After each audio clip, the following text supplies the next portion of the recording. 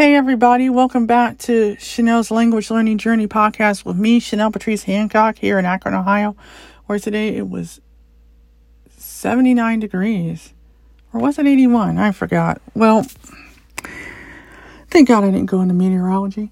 But yeah, it was quite warm today. Today, for a lot of people that were disabled or,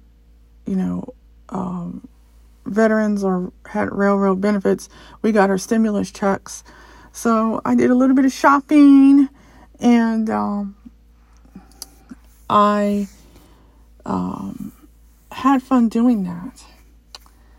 And I have to say, before I even get into what today's episode is about, I want to thank you guys for continuing to listen, to share, follow me on social media and on this podcast show and my other podcast show. I really appreciate it, because without you guys, I would not be here in over 122 countries and 44 states. So thank you so much. Muchas gracias, los compadres. Spasibo basaya sim. Shukran kwayasa sabhetu. Arigato. Watachi wa ungai sai noki pamiao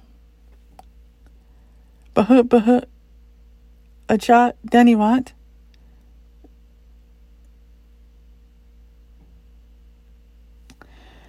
Well, thank you. I really appreciate it.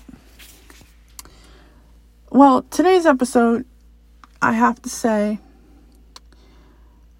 I wanted to talk about my experience of using Arabic and Spanish inside of a public place, because, a lot of people, they learn languages and, they do it for tests, or they do it for a job, or they do it for, okay, I'm going to move over there. I'm getting married. My spouse family speaks a different language than me. I want to be able to show some respect and be able to partake in their conversations and their way of life. And so I'll learn whatever language it is that I need to learn. And that's great. But when you can actually use it in your daily life like you do your target language, it's such a cool thing to do. And I've had the opportunity to go shopping in a foreign language, for food, order food over the phone in a foreign language, go to restaurants and order food in a foreign language. And some people might find that to be mediocre in nature, but it really isn't. It's like one of the most amazing experiences on the face of the planet to be able to speak a little bit of the language with people. And of course you're going to get, well, why are you learning this language? Which is a valid question. Why are you learning their language? English is spoken everywhere. So evidently, because it is, you're, not obligated to learn it. But because, for me, I love being around people of all types, all kinds, all backgrounds. So just to learn a little bit of the language is fundamental for me. Given the fact that I'm partially blind, I'm not totally blind. So I might be able to see what someone looks like. But I find that communicating from the get-go, when I walk in the door in that language, says volumes to me, because it gives me an incentive to be able to speak it with the person. And I even go as far as to make sure I'm dressed appropriately depending on where we are. Like, prime example, I went into an Arab store last week and I bought some frika and some shawarma seasoning and some 7 spices and some bahara seasoning, and then I bought some tahini, and I also bought some makaleb, which is a spice that you use for desserts as well. So I bought a few things, and then I bought a makmul mold off of Amazon so I could make makmul in the proper shapes. And it's a wooden mold that you can use that's made from the Middle East. I even went as far as to buy some actual tea from the Arab store, Arabia Souk, which is Arab store. And I have to say, in Arabic, I, got to speak a little bit. I tried to remember the important words that I would need. And the lady, her name is Susan, and her store is called Petra. It's off of 57 Midway Plaza here in Akron, Ohio. And it's open from like 9-10 a.m. to like 8 p.m. Eastern Standard Time. So if anybody wants to go there, feel free. If you have a guide dog, just as a cautionary tale, some people that are Arab are afraid of dogs, so you might want to take a cane. I had one of my male friends go with me, and then I had my male friend take my dog and put it back into the car because the person that was helping me was petrified of dogs. And I did that by choice. I wasn't forced to do so, just to make that clear. However, she understood I needed it, but I wanted to make her feel more comfortable. So Bono was put back in the car until I was done shopping. And she was a very sweet lady to meet. And I have to say the place was extremely clean and,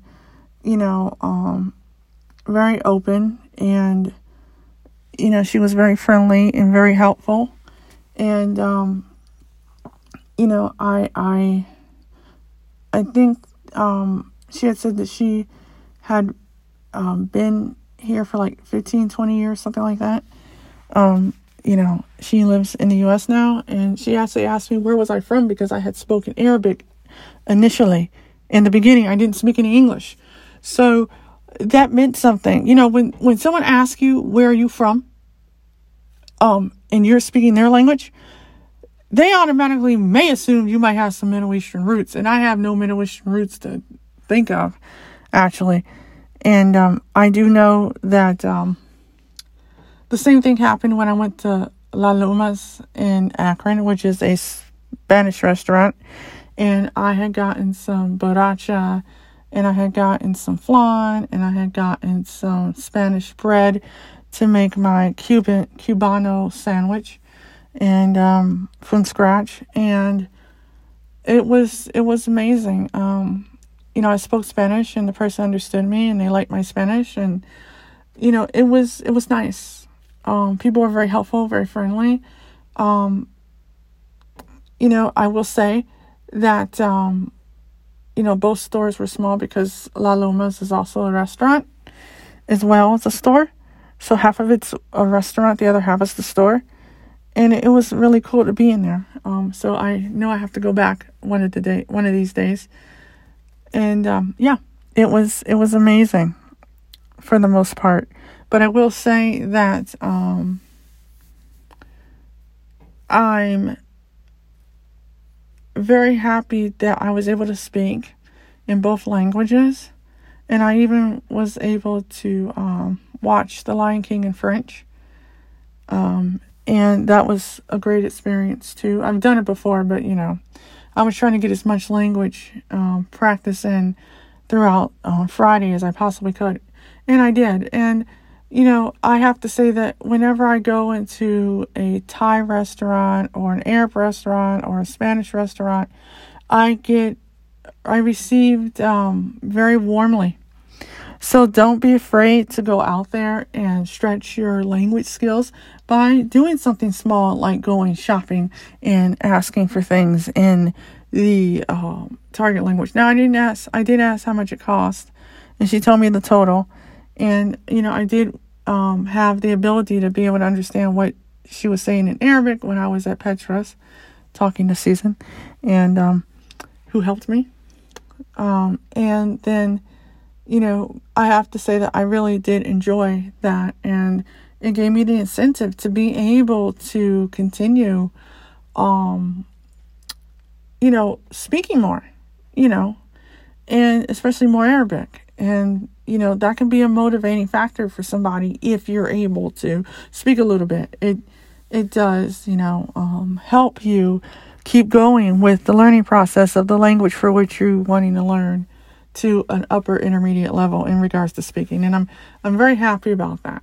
So, I encourage everybody out there to try it and let me know if you've done something like this. You can go to anchor.fm/Chanel's Language Learning Journey Podcast, CHENELLE'' Language Learning Journey Podcast, and leave me a message. Let me know on Facebook Instant Messenger as well, at Chanel Patrice Hancock, and I will get back to you in a future episode, because, I love to know what, things you guys have done in regards to using your languages in real time. I mean, it's good enough to be able to read books or read signs or write documents, but you really are learning a language to be able to converse with people. And that's what's important. But if you're going to do it and have fun doing it. Don't worry about if you make mistakes, because they don't care. They're just happy that you're speaking the language, and that's what really matters. And I hope that you guys enjoyed this episode of the podcast. Please follow, share it, review it, rate it on everywhere podcasts are available. And remember, language learning is a journey, not a race. Enjoy the process, enjoy the podcast, and I'll see you in the next episode of Chanel's Language Learning Journey Podcast. Adios, amigos. Me salame.